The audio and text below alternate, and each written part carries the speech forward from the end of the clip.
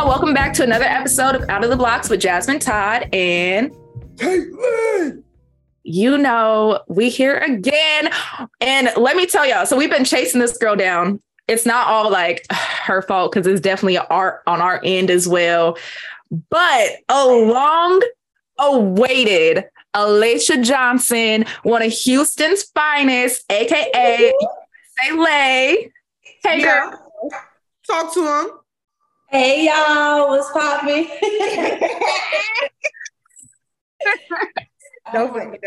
I'm so happy to be here.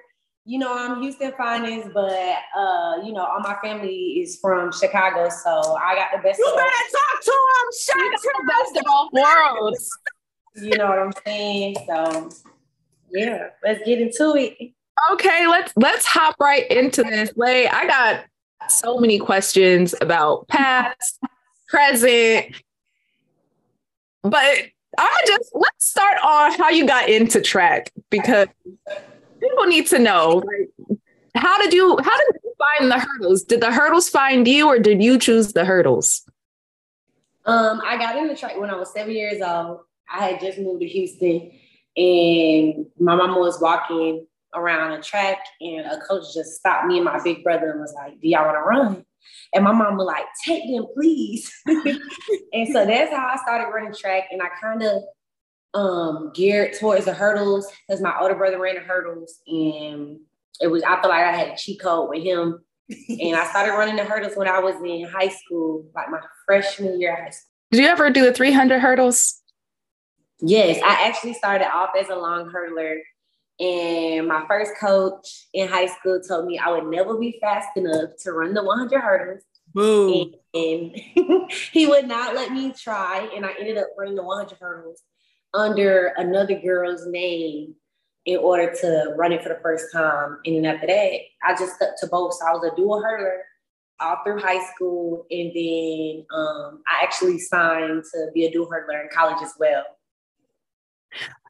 So you just said that you had to run under somebody else's name. Y'all ain't done that before? I've done that before. Scamming in track. Did you make her look real good? Was she happy that you ran under her name? I mean, I definitely did not run faster than she could have run, but it was my first race and we was like homegirls, so she was gonna be okay. You got plenty more races. You don't need let me do this. I love that. Okay, so we're gonna talk. Your college experience is very unique and so let's get into this because you attended the University of Oregon, but let's talk about your recruiting process. So what was your recruiting process like from high school to choosing what school you went to?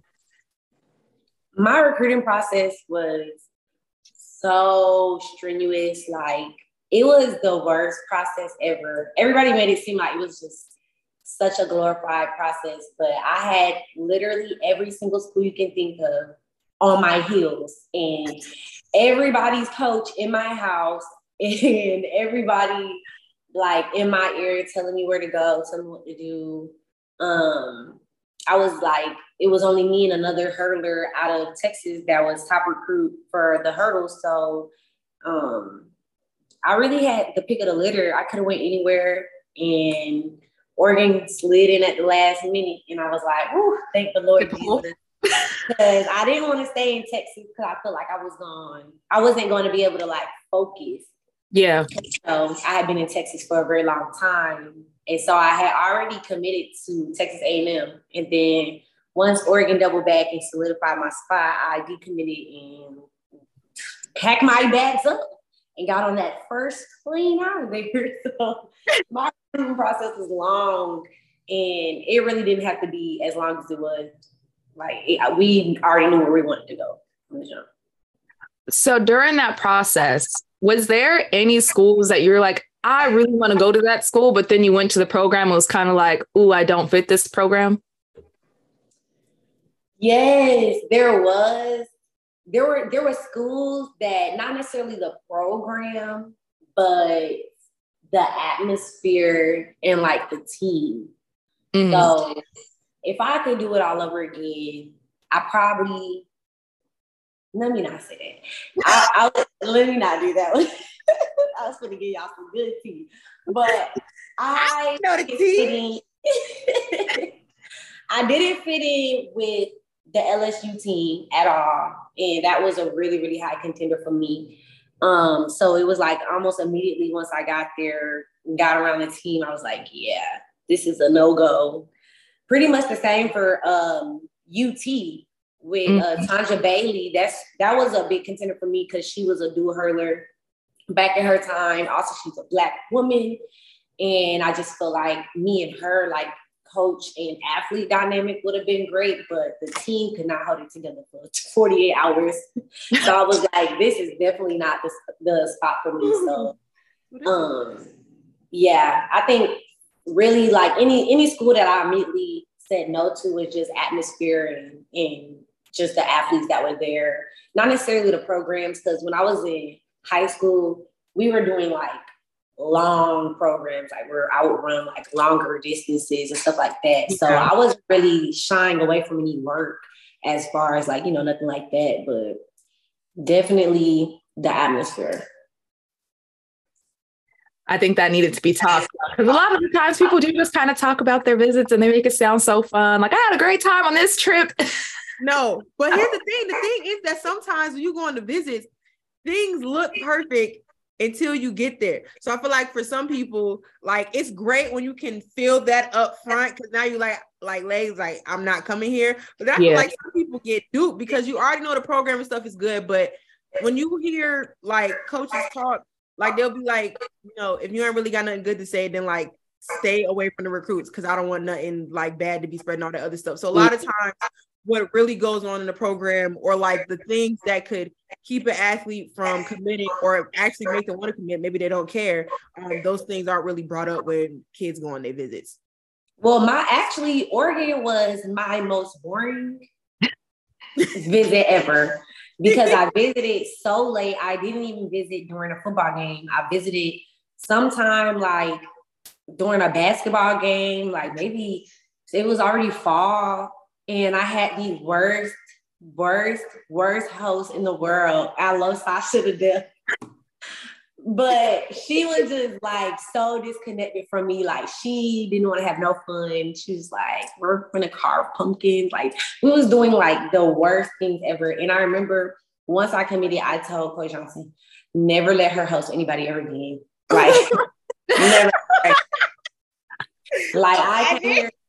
I knew I was gonna come here, but if I was waiting to have some fun on that visit, I would have never came. Look, let me tell you, fun where? Because no fun. No fun.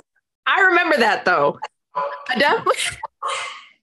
It was horrible. Thing to do, and I had one of those visits, but I didn't end up going to that school. So, what made you choose Oregon? Honestly, I felt like I was gonna be good anywhere.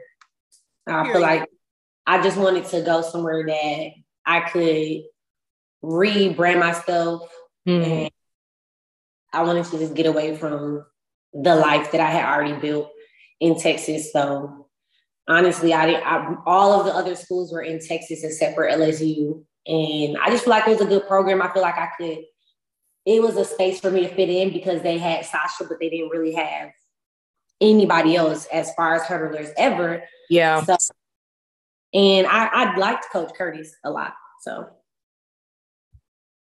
Thanks. So then we get into Oregon. You get there and you had some struggles, but later to find out there was a reason for these struggles. So I just want you to kind of talk about that experience of what it was like competing, because I know you were getting frustrated with all of that was going on. And then finally you got sent to some doctor's appointments and things started to finally get figured out. So you want to talk about it? Yeah. So a lot of people don't know that I have hypothyroidism. And obviously, I didn't know that I had hypothyroidism. My senior year, I started performing poorly. My senior in high school, I started performing poorly. And we just thought, you know, she's tired. She runs all these races, whatever. And once I got to Oregon, it just kind of lingered on. I was like killing myself at practice every day. And like going above and beyond, and like nothing was working. And I just remember Coach Johnson like pulling up a picture of me from high school and saying, "Where's this girl at? Because if this girl don't come back, you going back to Texas." Like, and I'm like, "All right, I can't. I'm not going back to the strip club, Stevie." The strip club is crazy. No, Lay. bruh. So I was like, it was, all jokes aside, it really was a very dark time because I did choose a school that was so far away from my home and anybody that I knew. And all I had done was track before I got to college. So I didn't really have an identity outside of track and field. So to be put in a position where I'm at this school where they have the best of the best of the best, and they're all succeeding, and you have to watch that from the outside looking in, knowing that I should be able to have a piece of that pie. That was hard. Like as a I went to college at 17, so that was hard. Like a 17-year-old girl, and just trying to figure out like, okay, so what does that look like for me if I do go back home, or you know, just how does that look like for education and everything like that? So really I just kept fighting.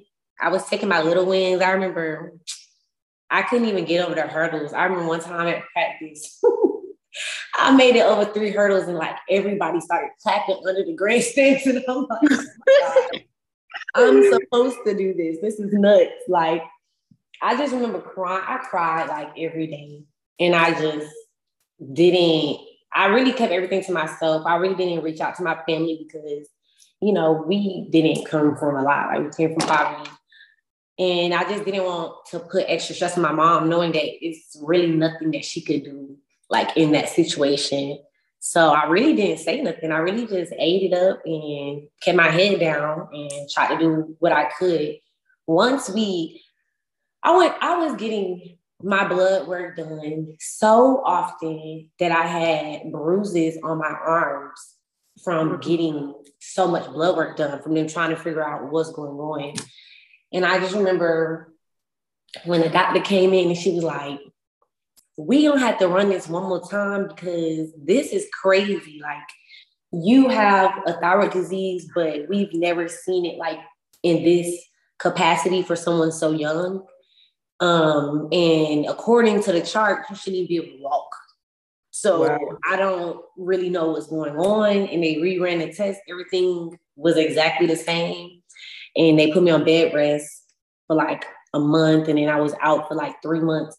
But I remember that was right before Pepsi Relays, which was our home track meet outdoors that season. And I ran up to Coach Curtis. I'm like, everybody owe me an apology right now. Let's go. Because y'all been doing me dirty, been talking bad about me, threatening to send me back home every Wasn't even your day. fault. Just for something I couldn't even control. And like, I get it now looking back on it, like I get it from a business perspective, but just from a mentor perspective, like at the end of the day, we're young adults, like we're very impressionable in those type of situations. If I wasn't the person that I am, that could have ended up a lot worse than it did. Yeah. So whenever I talk to people about college, I don't necessarily tell them like, "Oh, don't go to this school because I had this experience," but more so choose a school that you feel comfortable with that coach. That's the most important, because when you're away from the house, that's the person who's going to be filling your head with ideas. That's the person who's supposed to be molding you, since you're so malleable at that age. And I don't feel like I was in a position where I had people that were looking out for my best interests in that way, in like a mental health capacity. So yeah, it was hard. I didn't really get along with the girls. Like I remember us sitting down and them saying she doesn't deserve her scholarship. Tell me who I gotta beat up, lady. Tell me who I gotta beat up. Jasmine. She was mean. Jasmine was a mean girl. I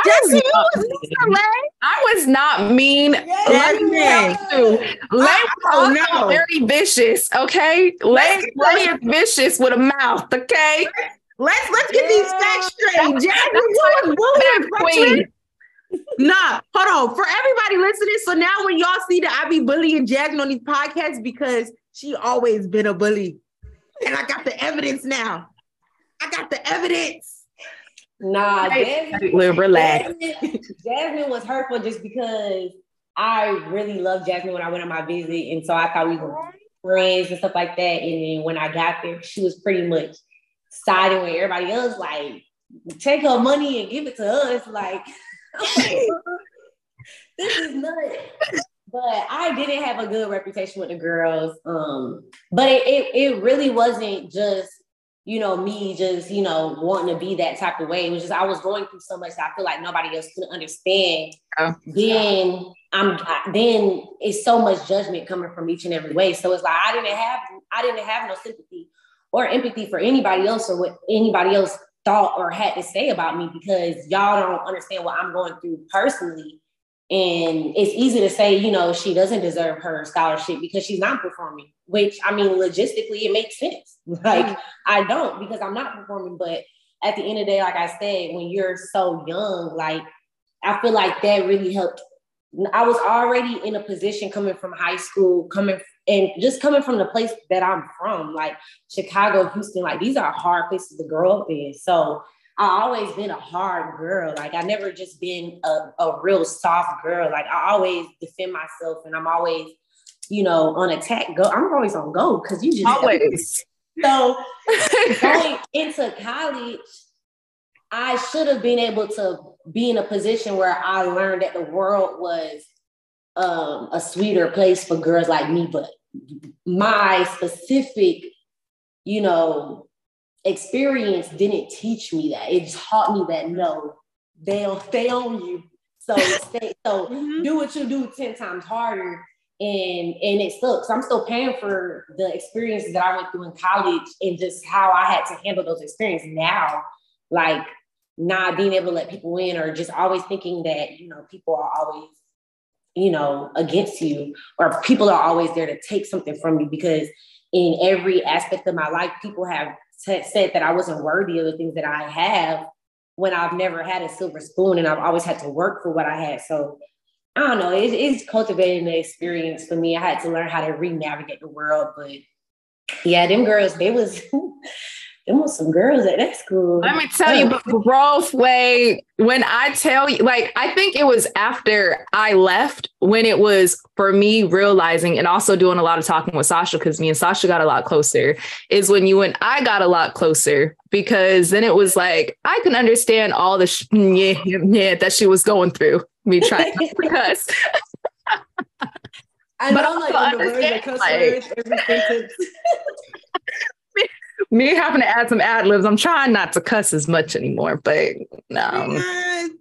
Just let me handle the cussing. Let me catch the heat for it. Let me catch the heat for it. No, I'm playing. I don't need no more text messages from my coach talking about watching out. So, but while we're on the topic, because I would save it for later, but since we're already talking about you and having hyperthyroidism, with it now today, how does that affect you today, and how have you been navigating functioning with it?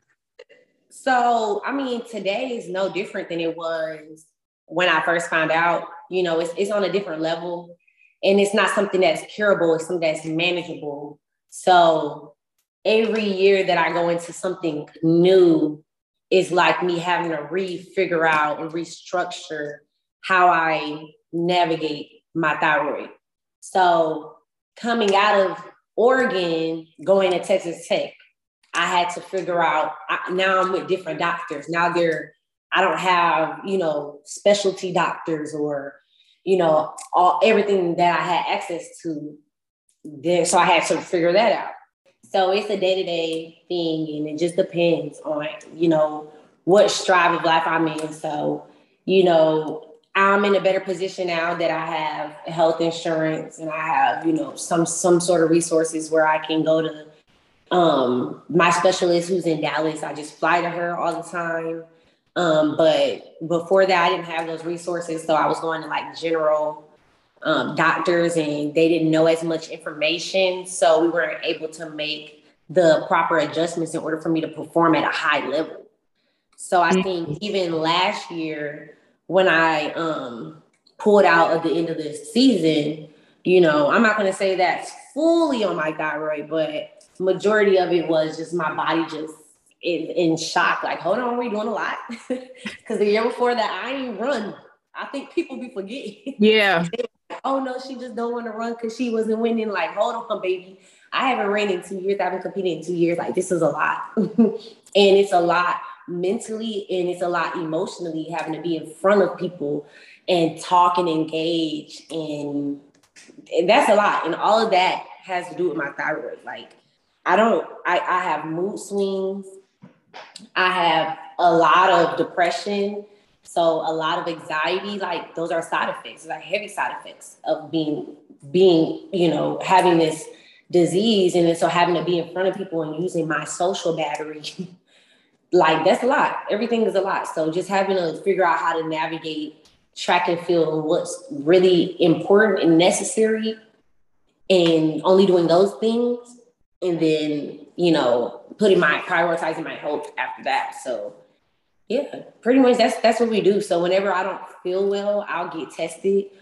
They'll test my top thyroid levels, and if they're off, we'll make adjustments. But those adjustments don't change within my body the next day or the next week. It'll take like a month or so.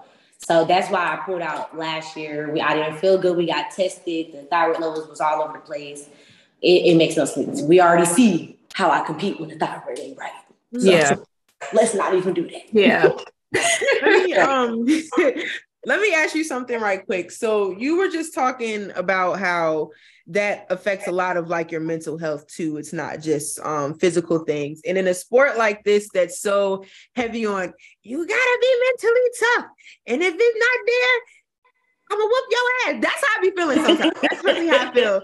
They be like, if you's not 10 toes down, 25-8, like you ain't never gonna be shit in this sport. And I feel like that's such an unfortunate way to kind of think about it because we're human and things affect us. And so I wanted to know how for you, with knowing that this particular health issue causes mental health struggles as well, how do you get yourself to get to the point to where you can push through things mentally in a sport and at the level that you're at? Yeah, I just gotta have like, you know, I don't care about nothing attitude. And people, they look at it like, oh, she's stuck up or she doesn't really want to, you know, fit in and stuff like that. But it's like, at the end of the day, I have to protect my own mental. And I mean, just to be honest, a lot of things in this sport isn't productive to what I'm trying to do. And a lot of people's comments aren't productive to what I'm trying to do. So I feel like I navigate that space well, in my opinion, because I already am coming in 10 steps behind everybody else.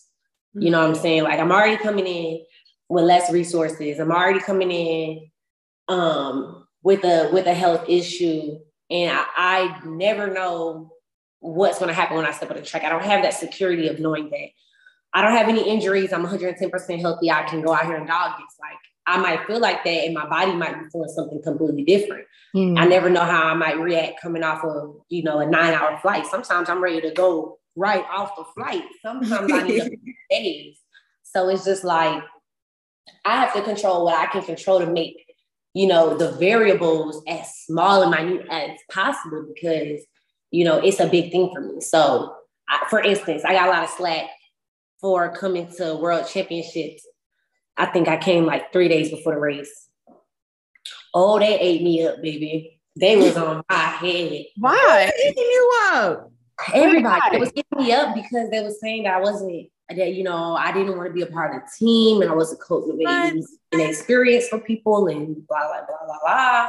And I'm just like, well, one, we can't afford it, okay? Like, you talking about coming to Eugene, Oregon, it's very expensive to be there. Yes. And in my specific training situation, I train with NFL and NBA. And you're talking about at a pivotal time for my coaches when it's off season for football and basketball, they have to be there. Like that's how they make the money. I would never take them out of a position to make money, you know, to be selfish and bring them somewhere where they ain't gonna make no money. So I'm like, we had to do what was best for us. And honestly, I didn't feel like it was a team event. Baby, I'm gonna go out there, I'm gonna win or I'm gonna lose on my own. Like it just is what it is. And I didn't stay at the hotel with the team. Like I really, really isolated myself last year just because it was so much going into that track meet. Like nobody was in my position. And I'm not saying that to be like, you know, not humble or anything like that, but nobody was in my position with the hype that I generated for myself and deserving and worthy of so much and giving nothing. Mm-hmm. So I feel like that race was a $500,000 race. Like I'm on the line for $500,000 and I should never have to do that. I should never be put in those positions to have like it be a life or death situation. I'm getting on the line, it's life or death. And then there's other people who have not done, you know, nearly what I've done in one season with no resources and they have safety nets. I just feel like I didn't want to be around. I feel like, you know, I'm just going to do what I usually do, which is be by myself and be around my coaches and people that I feel like, you know, are productive to what I'm trying to do in the sport. And I got ate up for that. Ate up. That's so strange to me because the reason why I like me hearing that, I don't like it because like no shade to anybody else, but Sydney doesn't always stay at the team hotel when we travel. She stays somewhere else. Christian Coleman hadn't stayed at the team hotel. He stayed somewhere else. So the fact that they gave you a lot of slack for that is kind of strange to me. Like I guess it's throwing me off because it's like at the end of the day, we know that you don't have a sponsorship and that you're working with a lot of people who have other jobs and things on their line as well. So if you took 2 seconds, not even 2 whole seconds, like a second and a half to think about the small things that they know about you, then you would understand, okay, it's probably something that has to do with that as to why she's not here. And even if you didn't want to stay with the team at the hotel, like what does that have to do with you and everybody else's performance? At the end of the day, it's just a place for you to lay your head.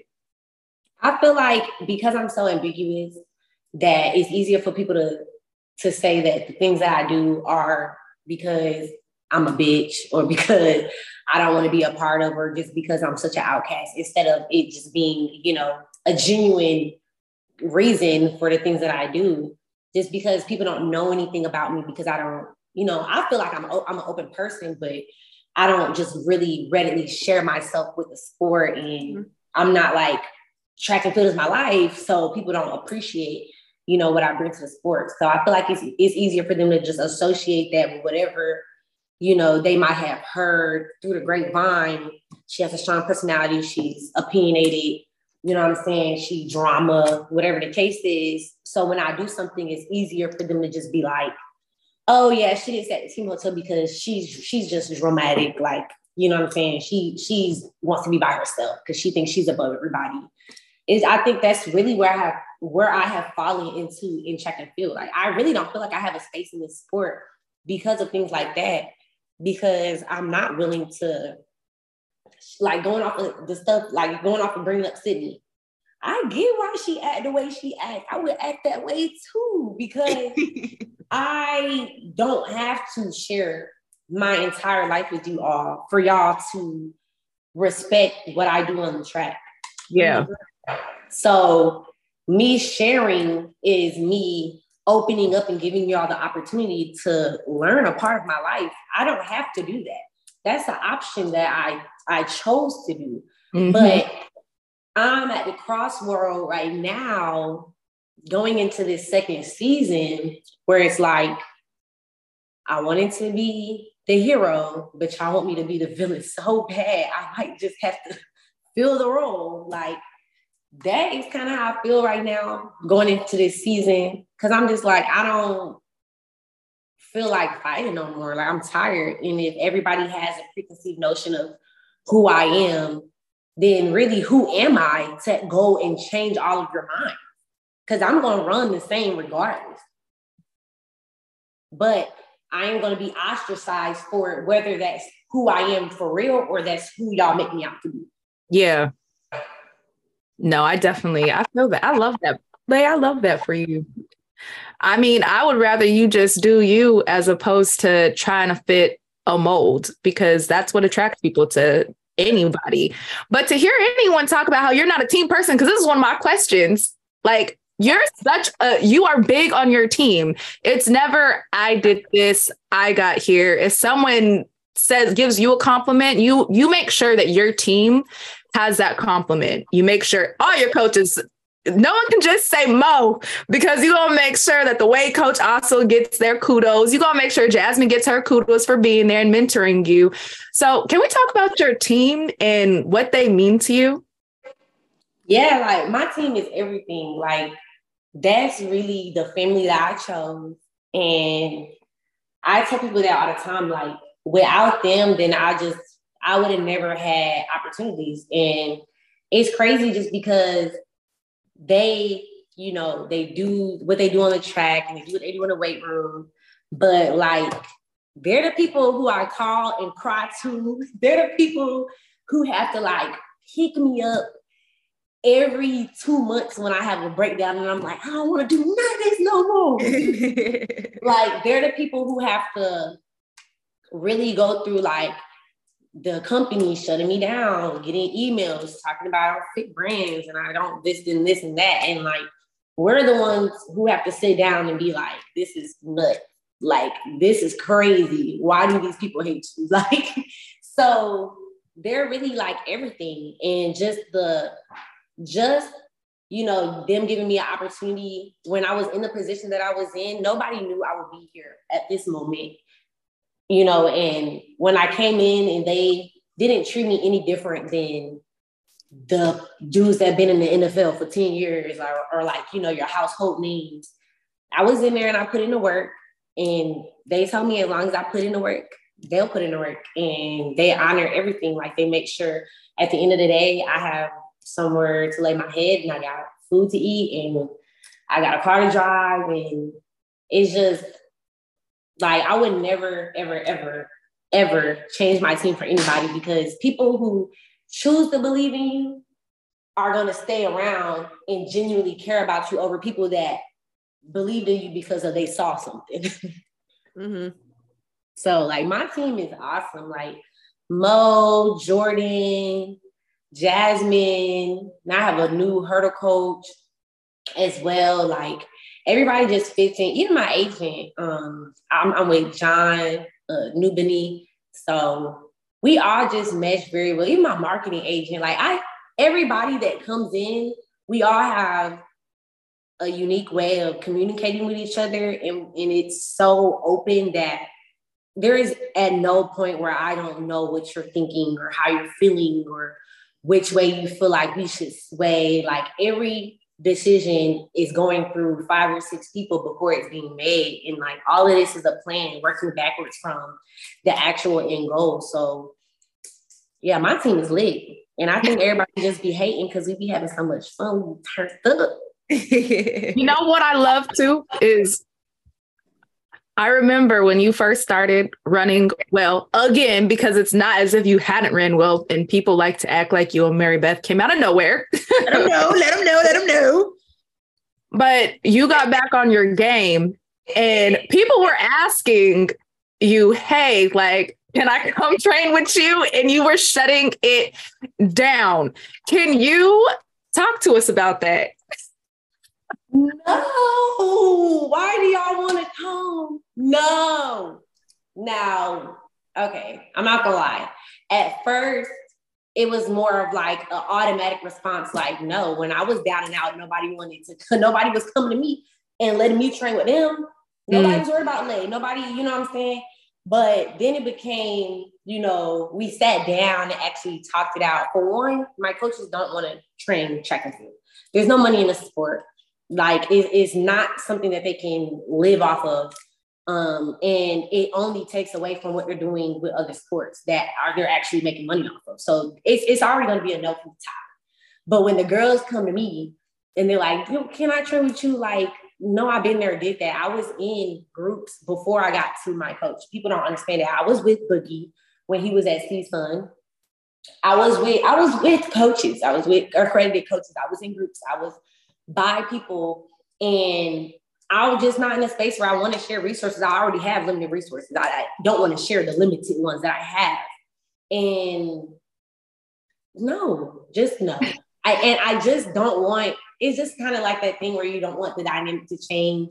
Like, I am the princess. Like, I'm not letting up off of that ass. I mean, but that's your space though. So yeah, and it's something that I took the time to go create for myself. You know what I'm saying? Like, each puzzle, each person is there specifically because they are designed to match what I need specifically. We don't have time to moderate or change things to fit the next person because we don't do things halfway. So if somebody was to come in, they would have something completely different that would be form-fitting to them. And that's a lot to ask of somebody, especially when they're pouring all of these resources into me and we still have not reaped everything we've sowed. Like, yes. So at this point, it just doesn't make sense. And honestly, unless it was somebody truly of my caliber or way better than me, then it doesn't make sense from a training standpoint.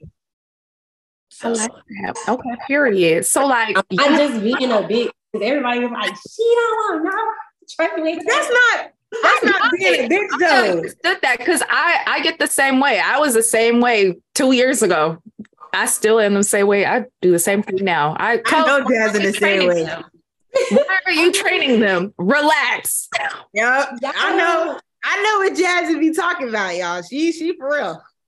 She don't like coaches. And then I think really, if we're being honest, a lot of the people that came to me, and I'm not trying to be shady and be rude or nothing, but a lot of people that came to me wanting to train with us for the wrong reasons.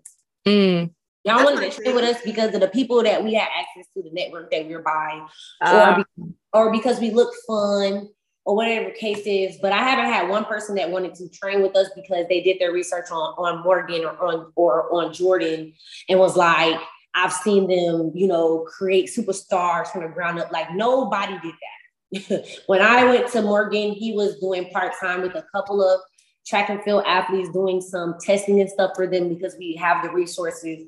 But nobody was putting their faith in him to do that 110%. And when he trusted in me, I trusted in him because I believed in what he could do. And I believed in what Jordan could do. None of y'all have came to me and said, y'all don't even know what we do at practice. So you don't even know the program. So that right there, let alone, tells me that you don't even care about that.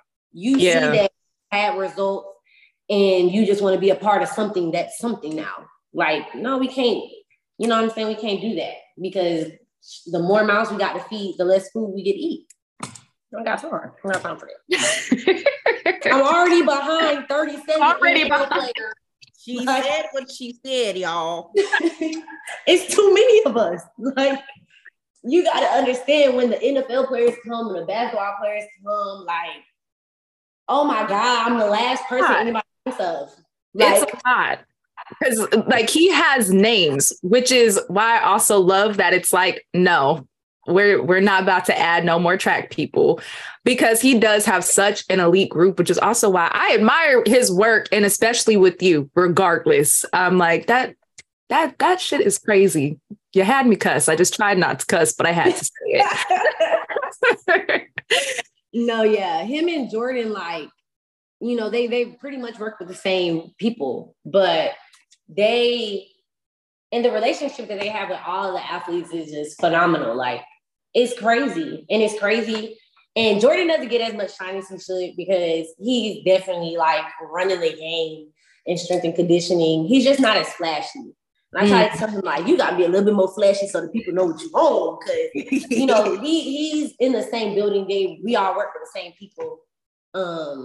But yeah, like, girl, I'm number 57 on the chart when everybody come back. Like, I'm 58. Like, Oh, no. And I don't like, it's just too much. It's going to be drama. Like, I don't know how people mix with other people. Like, we have a good dynamic. It just doesn't need to be changed.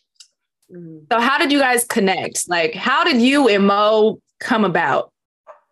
So me and Mo have been on each other since I was in college, just off the strength of him running for LSU. And when I moved to Dallas, he's from Dallas. Well, he's from Shreveport, but he did a lot of work in Dallas. And I cannot particularly remember the exact moment that we reconnected, but I do remember him hitting me up like, hey, I'm in town. Do you want to go grab something to eat? And I'm like, yeah. And we sat down at this taco spot and I'm like, do you want to train me full time? And he's like, no. Not no. He said it so slick. Like, he was like, no, why would I want to do that? And I'm like, okay. And I like let it go.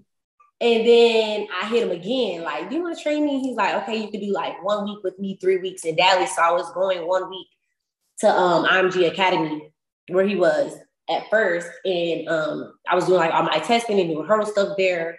And I already knew like right when I got there, like, oh, he's gonna love me. Like we just meshed so well. Like we both the same size. Like we like lit. Like we literally lit. We just run. Like when we step in places, like we just run it. Like we just have so much fun. We bounce energy off of each other.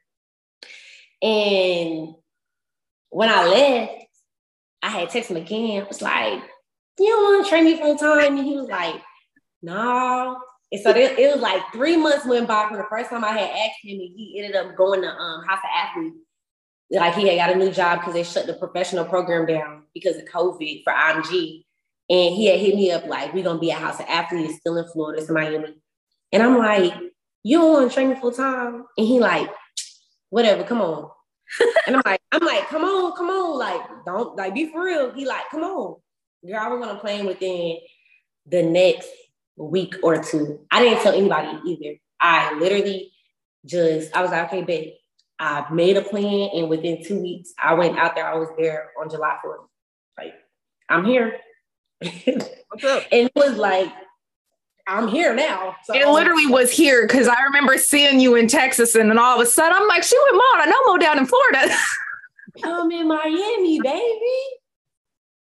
It was an easy move for me because I was getting into some stuff in Texas. Like, I was just living a regular, normal person life. Like, I was working all the jobs and I was just being regular. Like, I was going out, I was brunching, I was with my family. Like, that was the first time me and my family was back together since I went to college. So, like, I had a blast, but I knew that in order for me, if I wanted to run, I had to alleviate like all of those other things, like all of those distractions. So for me, it was just easier to just not tell nobody. And then the day before I left, I'm like, yeah, I'm moving to Miami tomorrow.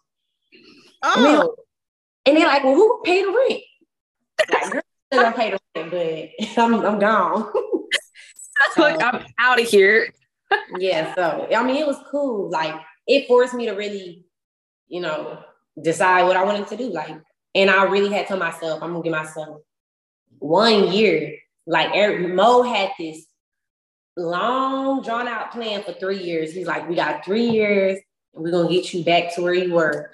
And I'm like, in my mind, I have 1 year, baby. Like, one. And if I'm not, if I ain't doing nothing, I'm done, because I already gave 2 years of my regular life doing regular stuff and still trying to train on the side. Like, it was just too much. So it was like, if this is not gonna, benefit me, if I'm not gonna be a part of this sport for real, then I just need to let it go and, go on by my life. And I was content with that decision.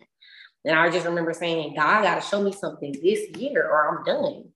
Mm-hmm. And watch what you say, because He show you something. No, that's a fact. He gonna show you something. So dead serious, because I said the same in 2019. I said the same thing. And then boom. And I'm like, damn, I need to watch what the hell I'm saying, because I be trying to leave and God be like, no, girl, where you thought you was going? Surprise. Every time. So. Surprise.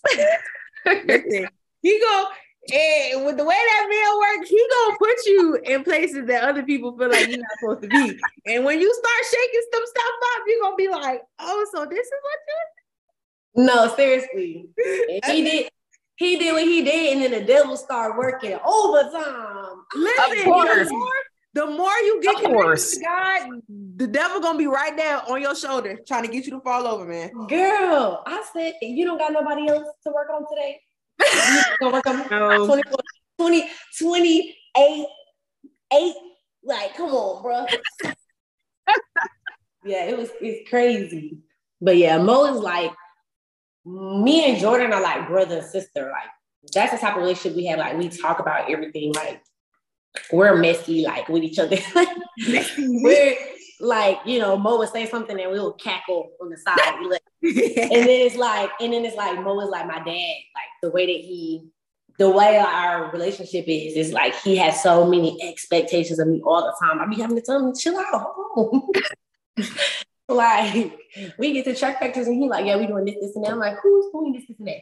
You're nuts. Like, you know, chill out, calm down, stick to the plan.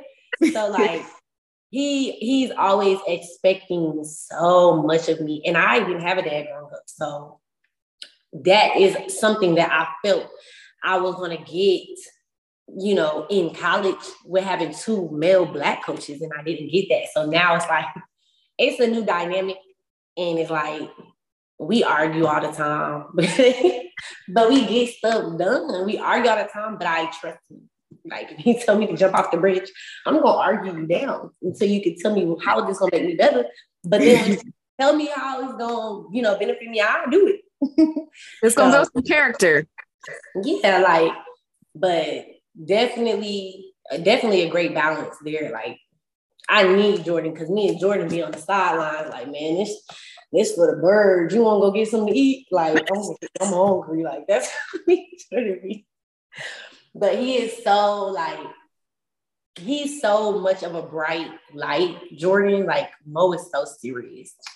He's like, get out here and wear everybody out. And JB's like, kill him, but have a good time. Like, that's a good balance to have. That's a really good balance to have. So let's get it. I know you said you want to kind of forget this year, but like also we can't forget this year because you handled some shit this year, girl.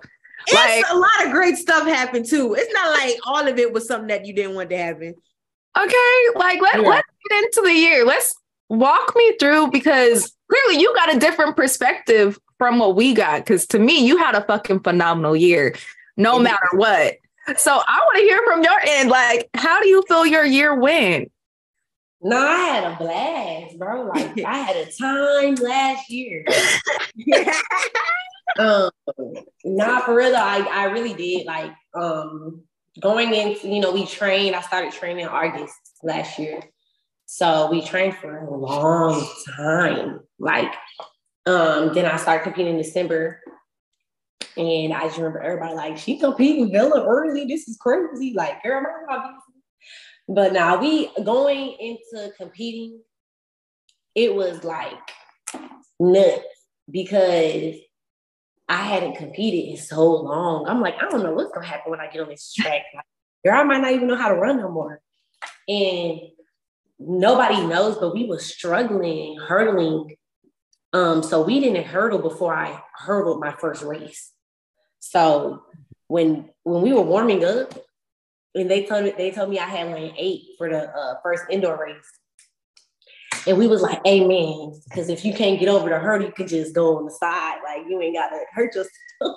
And like, that was our thought process, because we just really had no idea. Like, we really just went in blind, you know, and Mo on the side, like, I don't know if this shit really gonna work, because we finna see, like, you know, so everybody really was on edge.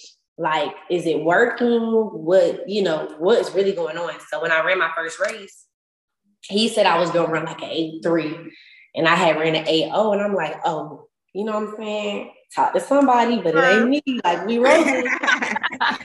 So after that, like, I really needed that, you know, confidence boost, because that was my PR in college was 8.0. So I'm like, okay, we back. Like, you can't ask for nothing better than equal to your PR. So we just wrote with the punches. Like, wherever we went, we was like packing up the car and just driving to the meeting. And it was just a fun experience because it was just us. And we didn't have anybody putting on outside expectations with us. Like, we was just rolling, we was showing up at the meet, wearing what I wanted to wear, doing my hair I wanted to do, not talking to nobody, just warming up, walking on the track, running, chunking up the deuces, walking off. Like, it was really just fun. Like, it was just like, okay, like, we them boys. Like, that's how I felt. Like, it was like we mobbing. Like, it was just an unreal, situation. Then going into indoor USA, we had no expectations. Like, I used to suck at indoors. Like, I would always make it to nationals barely by the last spot and then not do nothing. So like, I never been an indoor person. I have a good start. So, we didn't expect nothing. So really, I had ran the race. The race was nuts because I really was like fifth the whole race, and then really just started walking everybody down. When I crossed the line, though, I thought I was like third or fourth. And then I turned around and I was thinking, I was like, oh, my lean is something crazy. Like, I'm in there. I'm like, oh my God, we just made our first USA team and it's indoors. Like, y'all are crazy for letting me make this team because that's nuts. Like, to come back, like, seriously, like, to come back from not running for 2 years and then make the first team that you was like, and it's not something that I'm strong at. We just worked for it. I just kept pushing. I just kept working. Like, I could have gave up during that race. I was already, it's a 60 hurdle. It goes so fast. Like, but I just stayed in there, lean, like, whatever happens, happens. And it was a blast. Like, I was taking trips. Like, I was really going nuts all year. Like, I'm such a private person that, the world wasn't seeing that. But I was, right after USA's, I was on a flight to the Dominican Republic. Like, I was gone. Like, I was just having a blast. We were having a blast. And then I think where the shift came, we went to LSU for our first track meet outdoors. And I fell on like hurdle 9 and 10. But that wasn't really the problem because it was like, I had got our legs. I really went crazy, and I was in first when I fell. And I think Aaliyah ended up winning with like a 12-7 or something. So I'm like, we running the time, like the time there. Like, we made it to the 9th and 10th hurdle. And I have never felt that speed that I had in between before. So I'm like, we're going to be good. It wasn't until we ran at U of H and that was my opener, and I ran 12.5. And I looked at the clock, I'm like, 12.5, because my PR was 12.69, damn near 12.7 before I stepped on the track. So it was like 12.5, like, we cutting up. Like, they can't mess with me. And I had ran Bermuda before that, and I had run a 200. Bermuda don't count, baby, because the wind was out of this world. Yeah, that was crazy. I mean, like, once we ran at U of H, it was kind of like, okay, that's where the shift was made, because we thought, like, okay, we're going to make some money. Like, okay, we on. Like, we didn't just do all this for nothing. And I think that's where we became naive in thinking if you earn it, you'll be rewarded with it, because we wasn't. And I think every track meet that I ran after that, it just got worse and worse and worse, where it was like I was getting bigger, but the opportunities weren't coming. Mm-hmm. And it was just an excuse after excuse after excuse. After every time, I still get up there and I still show out, to the point where I didn't even want to run in New York. Like, I cried. I did not want to go. It was my first track meet with no coach.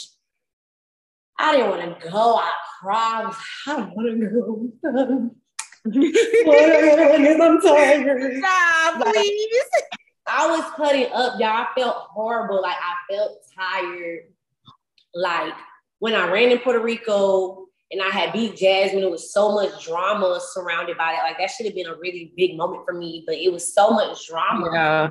Like, it took away from my moment. I just feel like every time I get 2 steps forward, y'all just kick a nigga 10 steps back. Yeah. Like, dang. Like, it was kicking me in my chest. Like, it was crazy the way it was doing me. So it became to the point where it's like I said, I don't feel like I got no space here. Like, what are we really doing? Like, what are we really fighting for? So I didn't want to run in New York. I literally told JB I'm not running. Because most of he was going to be there, he never showed up. I said, I'm not running. Like, he called me at the last meeting. He's like, I'm not going to make it. Like, the flights was acting crazy or whatever. Go out there and just do what you do. Like, I'm not doing that. Like, I don't know what to tell you. I told JB I'm not doing it. I got up. I walked to like the little corner store, got me a bagel with some bacon, egg, and cheese. Like, I was munching down. Like, they like, oh, we gotta get on the bus. I didn't even do my hair, nothing, y'all. Like, I got outside. I was asleep on the bus the whole time. I got outside. Mind you, I'm with Tia Jones. So I get outside. Tia start warming up. She like, you're not gonna warm up? I'm not running, Tia. I don't know what to tell you. I'm not running. Literally like 20 minutes before the race, my cousin came and I felt bad because like my cousin had came and he ain't never seen me run in person. So I was like, I'm gonna just run the race. I did a little A skid, B skid, a little stick step over the hurdle and went out there and cut up. Wait, bro. Because no, like you ran hella fast. On 20 minutes, Lay. So, bro, I put this on everything. I called Tia right now while we on the phone. Tia was like, girl, you did an A skip and a B skip. Like, what? Because I was like, whatever I just run, I wasn't even thinking nothing of it. Like, I had been stopped thinking like, oh, this is a competition, like way, way back 3 track meets ago. Like, at this point, it's not even like I'm out here competing. It's like I'm out here entertaining. You know what I'm saying? So that's how I look at the track meet. Like, oh, this is an entertainment, opportunity. Like, I'm just out here putting on a show for y'all because I'm not really getting nothing from being here for real. So I was like, I ain't doing it. I ain't entertaining for free no more. And then I was like, let me just go do it because my cousin here. And then I just ran hella fast. And I was like, oh my God. And it was just like even worse after I left. It was even worse because it was like, I'm okay with not having nothing when I don't deserve nothing. And before I started running, I didn't deserve. I wasn't looking for, like I didn't expect nothing. I wasn't asking for no handouts. But then it's even worse when it's like, it's just blatant disrespect at this point. You know what I'm saying? Like, it's just blatant disrespect. Like, and y'all ain't make nobody else work for it this hard. Like, I don't care what nobody say. You know what I'm saying? It's people who ain't never made a team, who ain't never ran the times I ran. Even like correlating to the times that I've ran in their respective events, that aren't fine. So I just felt like, I started feeling like, what am I doing this for?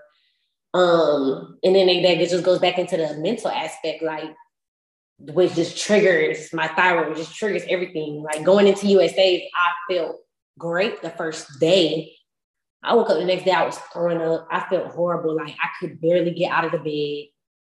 And Mo just looking at me like, what's tea? Like, is we running? Is we not running? I'm like, give me an hour. Like, literally, we walked in like 2 hours before we had to run. We went straight to the warm-up and just, I just went out there and did what I could do. Like, I could barely even run the semis. And after the semis, we sit down and he like, you don't have to run if you can't run, don't run. And then I remember T being down there. I'm like, man, I'm gonna have to go run 12:3. Like that, I just knew it in my soul. I'm like, I'm gonna have to run 12:3. And T looked at me like, you finna run 12:3? And I'm like, yeah, I'm finna have to pull this out of something because everybody expecting me.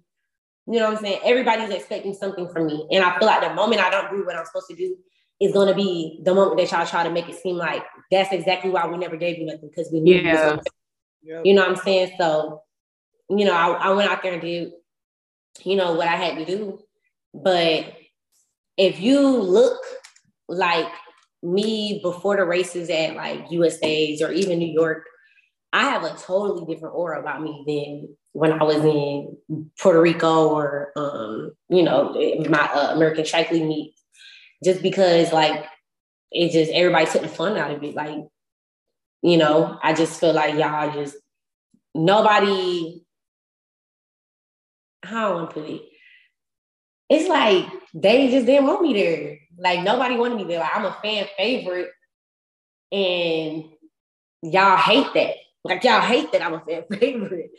So it's just like it's crazy because like that fan favorite is cool, but they don't pay your bills. Like being having clout and whatever the case is, like that's all cool, but it doesn't pay your bills.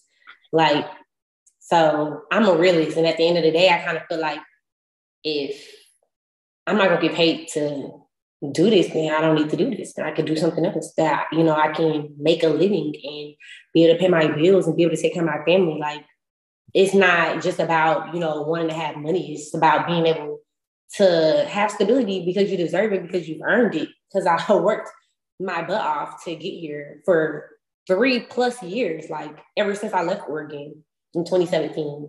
Even when I stayed that last year when I should have left. Like, so I just like, I don't know, I feel like everybody was just trying to pull me down. And it was just a place that I'd never been before, worlds, everything. And then it being back in Oregon was like, ugh. Yeah. Yeah. You were on the ice and like y'all gonna have it back here. Like it's nuts. Like everything about it, just everything came full circle. And I remember telling my agent if like after USA, I said if I don't before USA, I said if I don't get signed before Worlds, I'm not running. And when I said that, he was like, huh? Excuse me? I was like, yeah. I was like, I'm not running. If I don't get signed before Worlds, I'm not running because what am I running for? Yeah. Like, honestly, in this sport, like, what are we trying to, portray? Like, what are the values and morals and ethics of this sport? Like, if I'm out there and I'm one of the best, and I'm the only person in my own personalized uniform, what are y'all trying to use me as an example for? Like, what's the agenda? Yeah, what's the hidden agenda? Because it feel like we fighting a battle we didn't even know we was in. Yeah. No, that's a fact. We was just out there having a blast, and then all of a sudden it was just like all the doors that I kicked open and everybody shut back in my face. And it's like, what are we really like? What's really like? What's tea for? Like, what is it that y'all are trying to? You know what I'm saying? That y'all are trying to. I don't even know. Like, I don't even know. I can't even put it in words.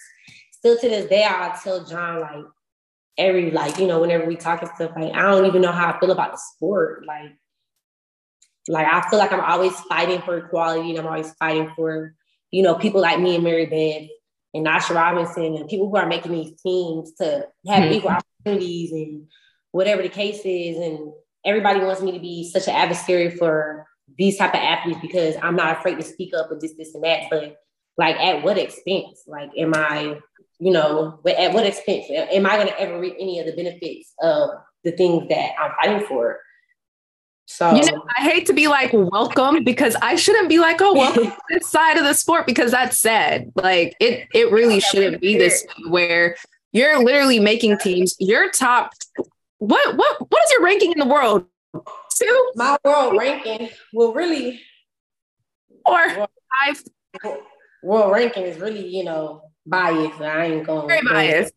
It is extremely biased. But you have hurdlers in the world, regardless. At the end of the day, there is no reason why you shouldn't have a contract. You made 2 teams in 1 year. I'm just saying that's pretty cool. 3. Like, thank you for correcting that, because in my head I said 3 and out came 2. You were now it's not that. Obviously, we don't want Lay to leave. If Lay don't get her money, first, hold on. First, this is what I gotta say. I pray that God blesses you with a contract, and not just any old contract, one that actually, you can live off of comfortably, because some of these contracts don't got nothing in it, or all you get is a pair of shoes, some shorts, and maybe a headband. I don't you don't deserve the little scraps. If that's what they're gonna give you, then you might as well just go buy the shit at the store.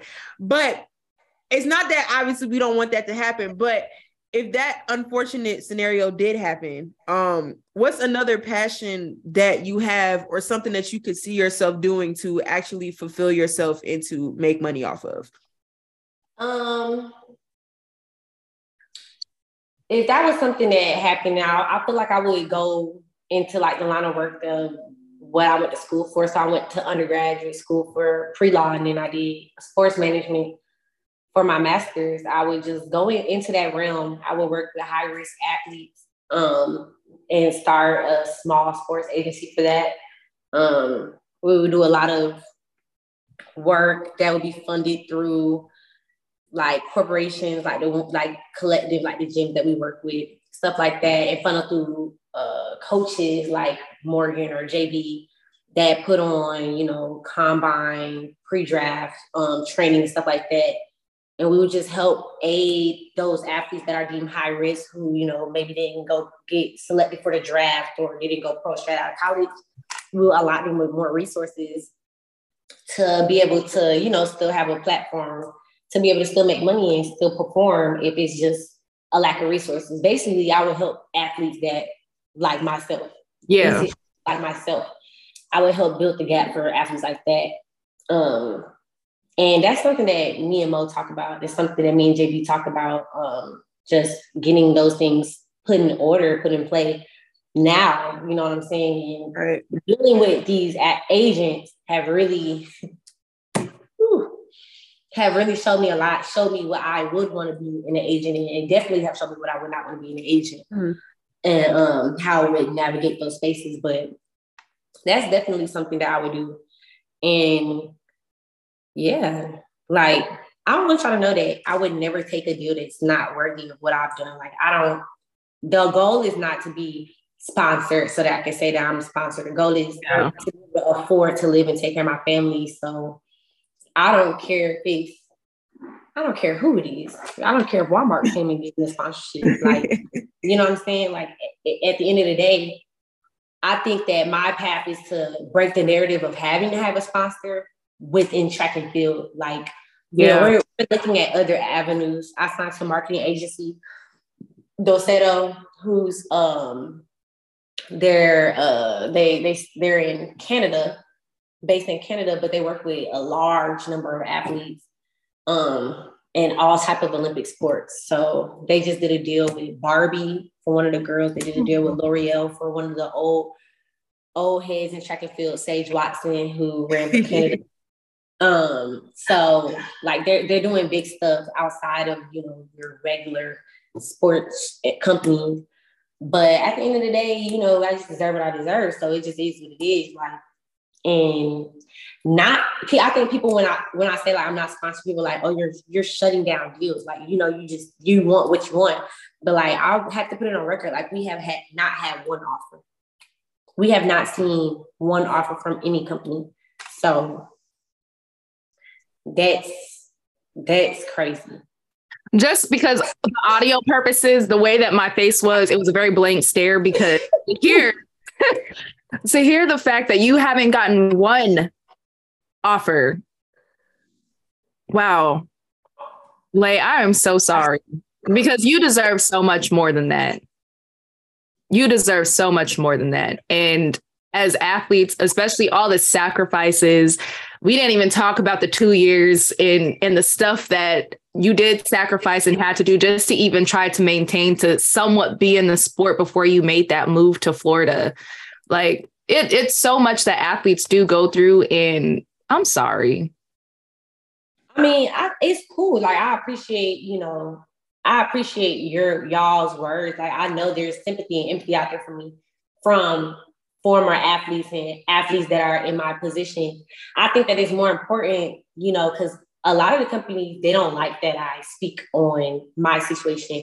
But at the end of the day, how I feel towards that is, if you don't like the situation, change it. But Period. I feel like that it's important for younger athletes to know that it doesn't always go the way that it's supposed to go. Like, you know what I'm saying? Now we have, you know, collegians being able to have NIL deals and stuff like that. And that's dope.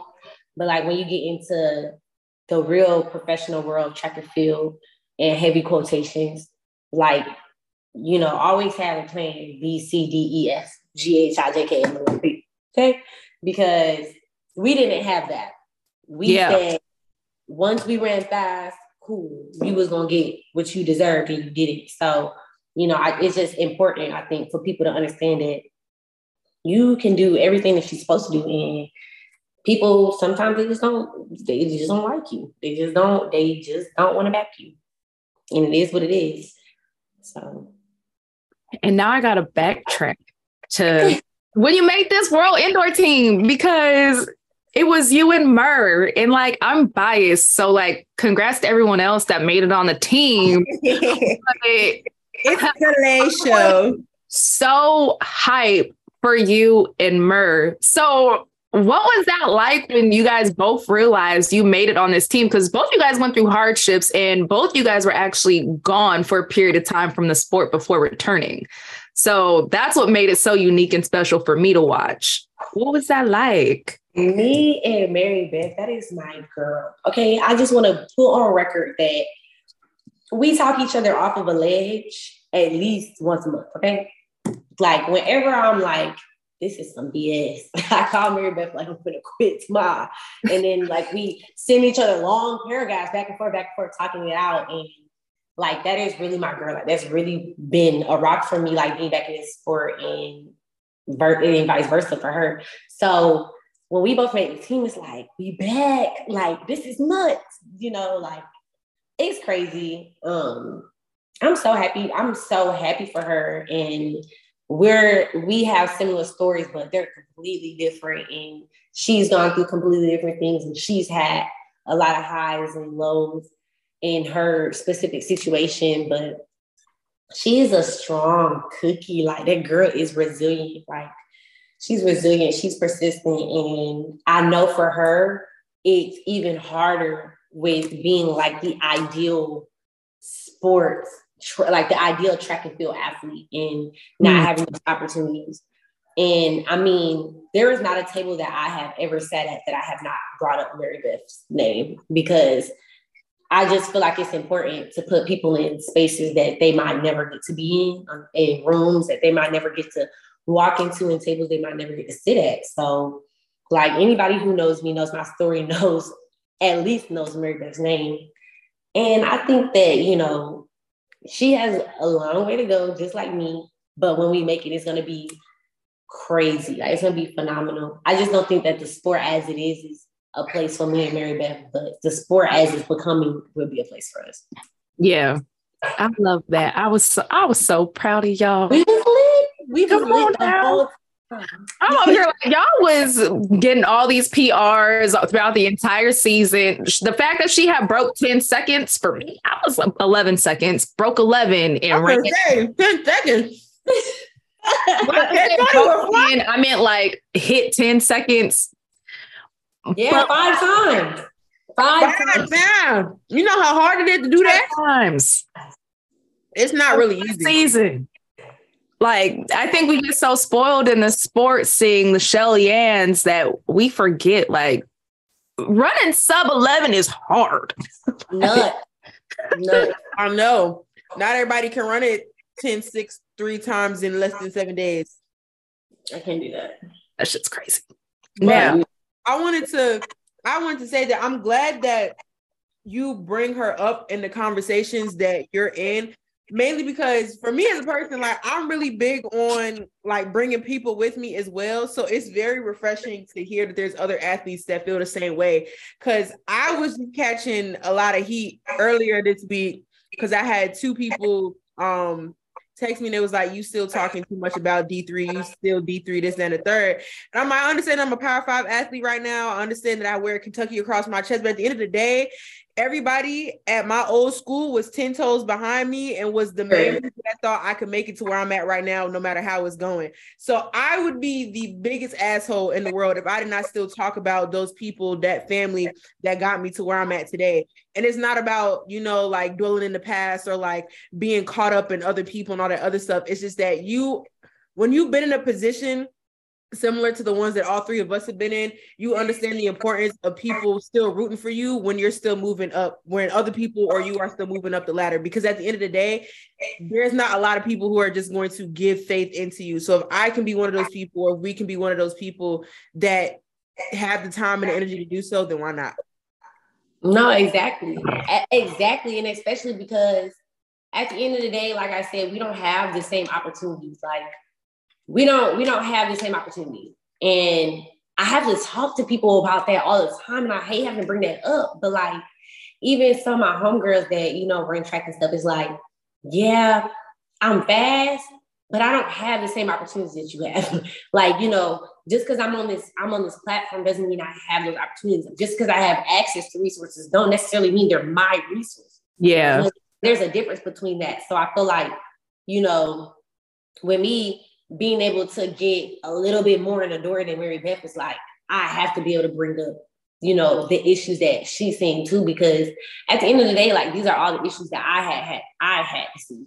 And I don't know it now, but I know that there was somebody in that room talking about an athlete that resembled something of what I've been through that allowed me to, you know, be in the position that I'm in now. So I think that even going back to college, like, even when I transferred and went to Texas Tech, like, there is nothing that anybody can ever get me to say negative about Texas Tech. Like, that was the most positive experience of my life. And I ran the slowest I had ever ran in college. But they were 10 toes behind me. They didn't care what I did. Like, they didn't care. The coach sat me down and he's like, I don't care if you're at 20%. Your 20% is better than some of them at 100%. You still got to run, baby. Yeah. And like, they really, like, Coach Robinson, and just everything about it was just a culture that you just feel like you couldn't lose. Like, I felt invincible when I was at that school. Like, it didn't matter what I did, who I ran against. Like, I was invincible because the school loved me, the fans, they were unwavering, like, everything about it. Like, that was just an experience. So yes, girl, talk about the D3, talk about the D2, because there's amazing athletes there that just don't have the opportunity, don't have the resources. And people feel like if you don't have it right now, you're not worthy of it. Like, it's not the truth. Like, yeah. Yes. In due time, baby, in due time. Because 2 years ago, y'all was thinking the same about me. Like, in due time, if you believe it, if you feel like, you know, it's for you, you have, once they have the opportunity to give it 110%, they'll be able to show what they can really do. I think people underestimate the power of resources in that particular aspect, because it wouldn't take this damn long if y'all were willing to give that to me in the first place. And I know we talked about like earning it and deserving it, but at the end of the day, there are so many talented people out here, and I know there's not enough resources to just hand it out to everybody.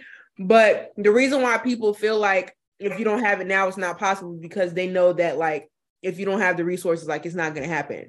But that's why I appreciate what you saying, you know, like, outside of like you just running track in particular, but like having that vision and that dream to create that business to offer resources to athletes that don't have it. It's so important. So if you need somebody to help you out with that, or you want to hire somebody, you need an intern, whenever you have that, just let me know. I'm glad to be there. You know, put some on my resume. I'll be the water girl. I don't care. Girl, period. You know, I need all my girls. Girl said the water girl. I love it. That's important too. Caitlin, you got any more questions before we get into some fun ones? Nah, she be talking, and she has so many amazing things to say. And I feel like today was just so heart-wrenching, because why y'all doing my girl like this?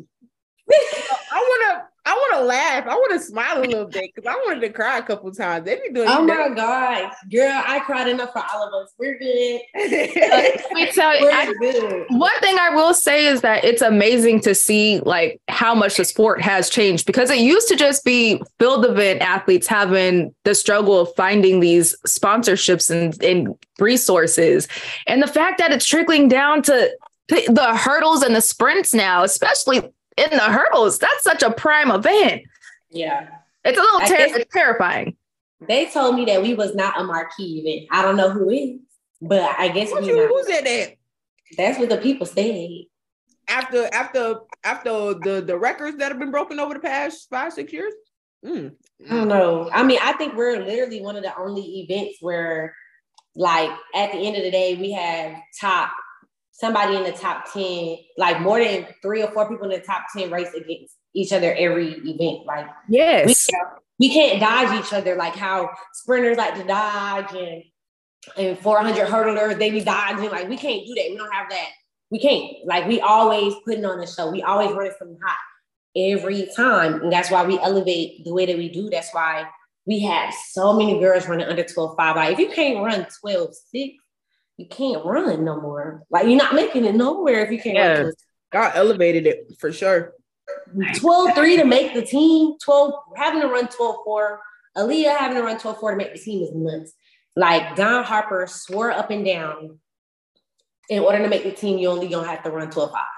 At the very, like, you run 12.5, you're in there for sure. No. Boy, have times changed. Boy. And the thing is, it's gonna keep changing, and that's the scary part. We finna run on the 12 soon. Yo, that's got to be so sickening. Everybody gonna be running 11. I can't wait for that day, because everybody gonna be running 11. I'm gonna be the first one under 12. Okay. I want to know everybody who's called they shot. Literally. It's all came in fruition every single time someone calls they shot on this podcast. Oh yeah, happens. So that leads me to my first. Go. That leads me to my first fun question. So if somebody came to you at the end of this upcoming season and it was like, Lay, you had the craziest freaking season ever, what in your mind do you think would have happened for somebody to say that to you? Oh, what I did? Okay, I definitely was the first person under 12. Then had to be. I'm the first person under 12. I'm cutting up, unstoppable. Nobody touching me. I'm talking that talk. I'm putting that fit on, her leg. Like, I'm giving the girls looks. Like, I'm just an entertainer, baby. So I'm gonna start entertaining. Like, y'all finna see a whole different level. Because we talk about fashion with you, Miss Fashion. The hair is always done, nails always done, uniform always done, period, right? So if you could have somebody design your uniform, who would it be? That was a fire question. If I could have somebody design my uniform, dang, that's a good one. I would pick the LAC brand to design my uniform. It's a brand, it's an athleisure brand, and they're based in London, UK, and they have some dope pieces. I would have them design my uniform. But I do have a special person designing my uniform this year. Not my indoor uniform, but my outdoor uniforms. And all I can say, she was a former track and field athlete, and now she's a major superstar in another sport. That's all I can say. Oh, hold on. Now I'm gonna have to go do a little research and look up some athletes. Like, who could it be? Oh, snap. Okay, so y'all heard that T here. So be on the lookout for the uniform come outdoor season. I'll be busting it down. Okay. I gotta steal your question about food. So sorry. You asking that nasty yet? Lay. What? We gave up on that question after we had somebody tell. You know what? I'm not even gonna say a world record because at this point, Lay talking about running 11 seconds. So, would you eat bull's balls? It'll be cooked. Cooked bull's balls. Why, because Jasmine? Why? To run 11 seconds. Jasmine, do you see this girl face, or is it frozen? I think she froze. She frozen like this. That's like perfect timing. That's because you shouldn't be asking her dumbass questions like that. That was God like, hey girl, you doing too much. We was done with Bull Balls the Champ. Okay, we was done with it at that podcast. Were we? No more. Here we go. Okay, she's back. You back. Okay. The Lord didn't want me to answer that. Exactly. God was like, okay, relax, Jasmine. Which questions? But you got to answer the question. So you eating bull balls? I'm standing 10 toes behind, just like I got in trouble when I was at Oregon, and Coach Curtis asked me, would I shave my head bald if I knew that I would win NCAAs? And I said, absolutely not. Absolutely not. Like, I ain't never wanted to run up and take a bed. I'm not doing it. I'm not doing it. If you cook a little saute. Girl. No. I don't even eat escargot. I don't even eat crawfish. You don't eat crawfish? Not out of the actual shell. Like that. No, that's I don't do that either. No, I don't do that. No. I don't like it. I don't like olives. I can't even eat shrimp with the head on. Who be eating shrimp with the head on?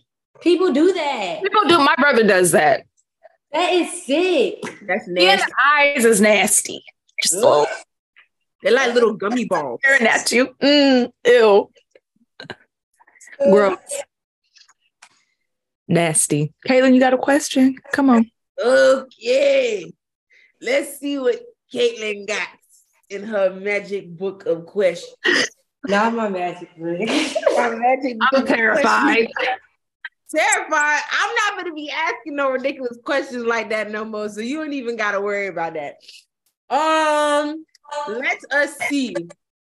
If there was one track and field athlete, whether currently competing or retired or hopefully not dead, and you could race them all the time, who would it be? I could race them all the time. Mm-hmm. Current, retired, or dead?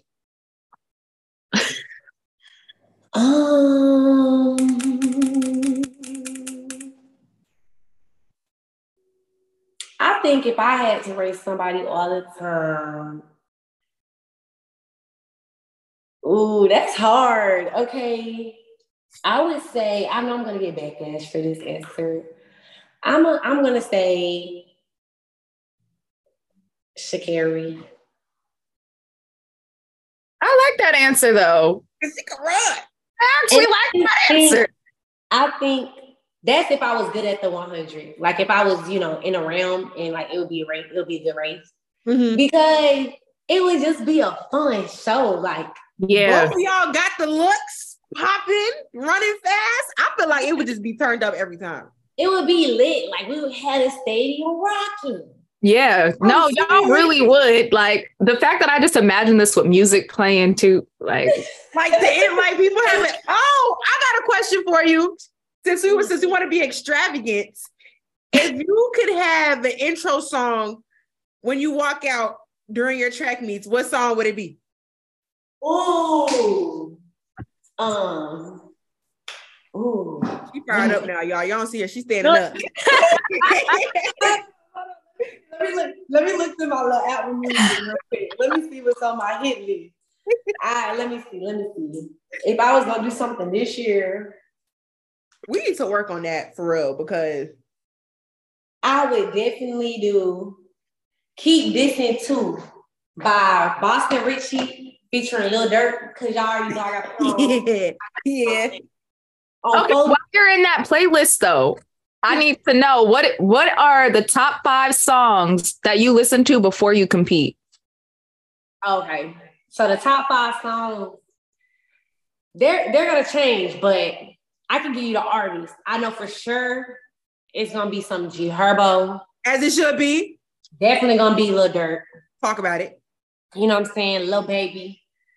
Cause he's been going crazy. Crazy, yes. Like, and then I'm gonna have a couple of female artists in there, like Kinda Man.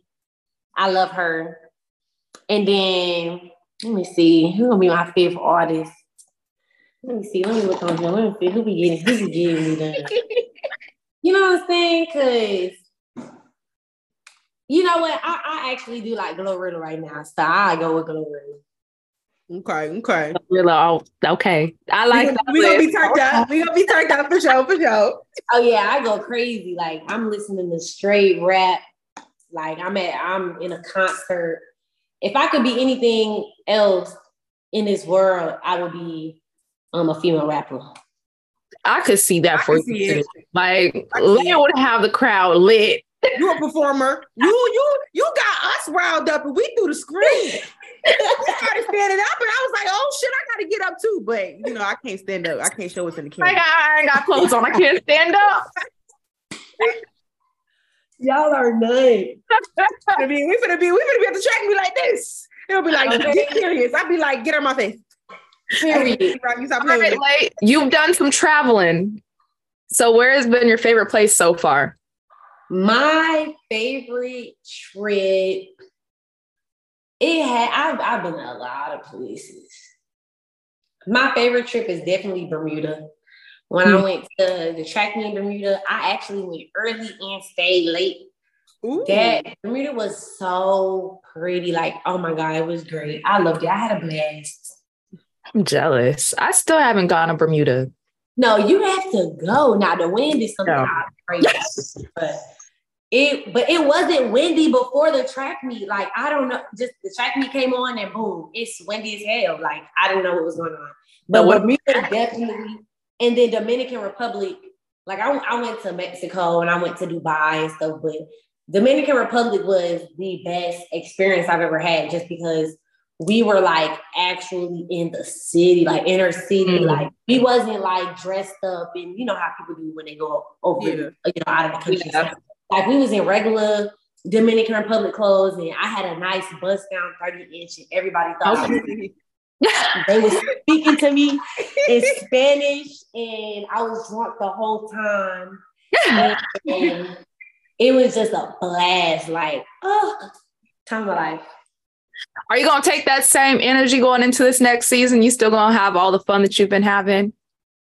Yes, absolutely. Because my life is like a mixture of like rich housewife and then like athlete. So it's like, I'm like, I get out of my track meet. I'm like, I'm so drained. Can we go somewhere? Like, can we go to Cancun?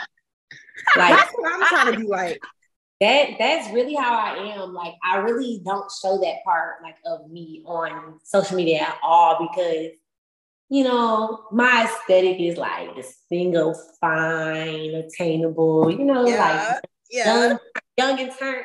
Yes. So, I definitely have a blast. Like, I am not missing out on no meals or no trips. Baby, know that. I love that for you. Period. Be outside. Okay. Be outside with it. You gonna run fast if you gonna run fast. Going out. No, that's facts. Stop you from running fast. That's facts. Because outside, be calling my name. Hello. Y'all take me with you. I'm stuck in Lexington. Hello. Girl, I'm in Austin, Texas. Outside. It ain't nothing in Lexington, Kentucky. I'll just let you know that right now. Oh my God. It ain't nothing but Trump flags and that's it. Now you stay inside. Okay. Don't go outside. I'm jacking it. I only saw 2 Trump flags, but the one of them I seen, it was big as hell. I was like, they finna come kidnap me. Oh my gosh. I got to get out of there. I said, I'm in the South for real. All right, okay. I got 2 more questions. Okay. So, food. I got to know best food and where, and worst food and where out of the countries that you've been to. Best food in the world is going to be Chicago pizza. As it should be. Best food, like traveling, I would have to say the Snapper in the Bahamas when I went for Nat Cat. Now that John was cutting up, like they was cutting up out there. They knew what they was doing. Worst food, definitely has to be the breakfast sausage in Serbia because it was like little wieners, like floating in water, like Vienna sausages, like floating in water. It was like, this is sick. It's the fact that I knew you were going to say Serbia, but like the fact that the sausages were floating in water is nasty. It's not a sausage, it's a wiener. It was sick. That's actually gross. That was really nasty. Oh Lord. I ate McDonald's the whole time I was in Serbia, and then I had like a bunch of snacks. So I had like oatmeal. I had about like peanut butter and jelly and a loaf of bread. Girl, I went down there, I saw them floating sausage. I said, yeah, y'all would never see me again. That's a wrap for this. Absolutely not. Let me cook these ramen noodles with this tea water. No. And then my final question is, if you could tell your younger self something and your future self something, what would you tell yourself? Ooh, I would tell my younger self that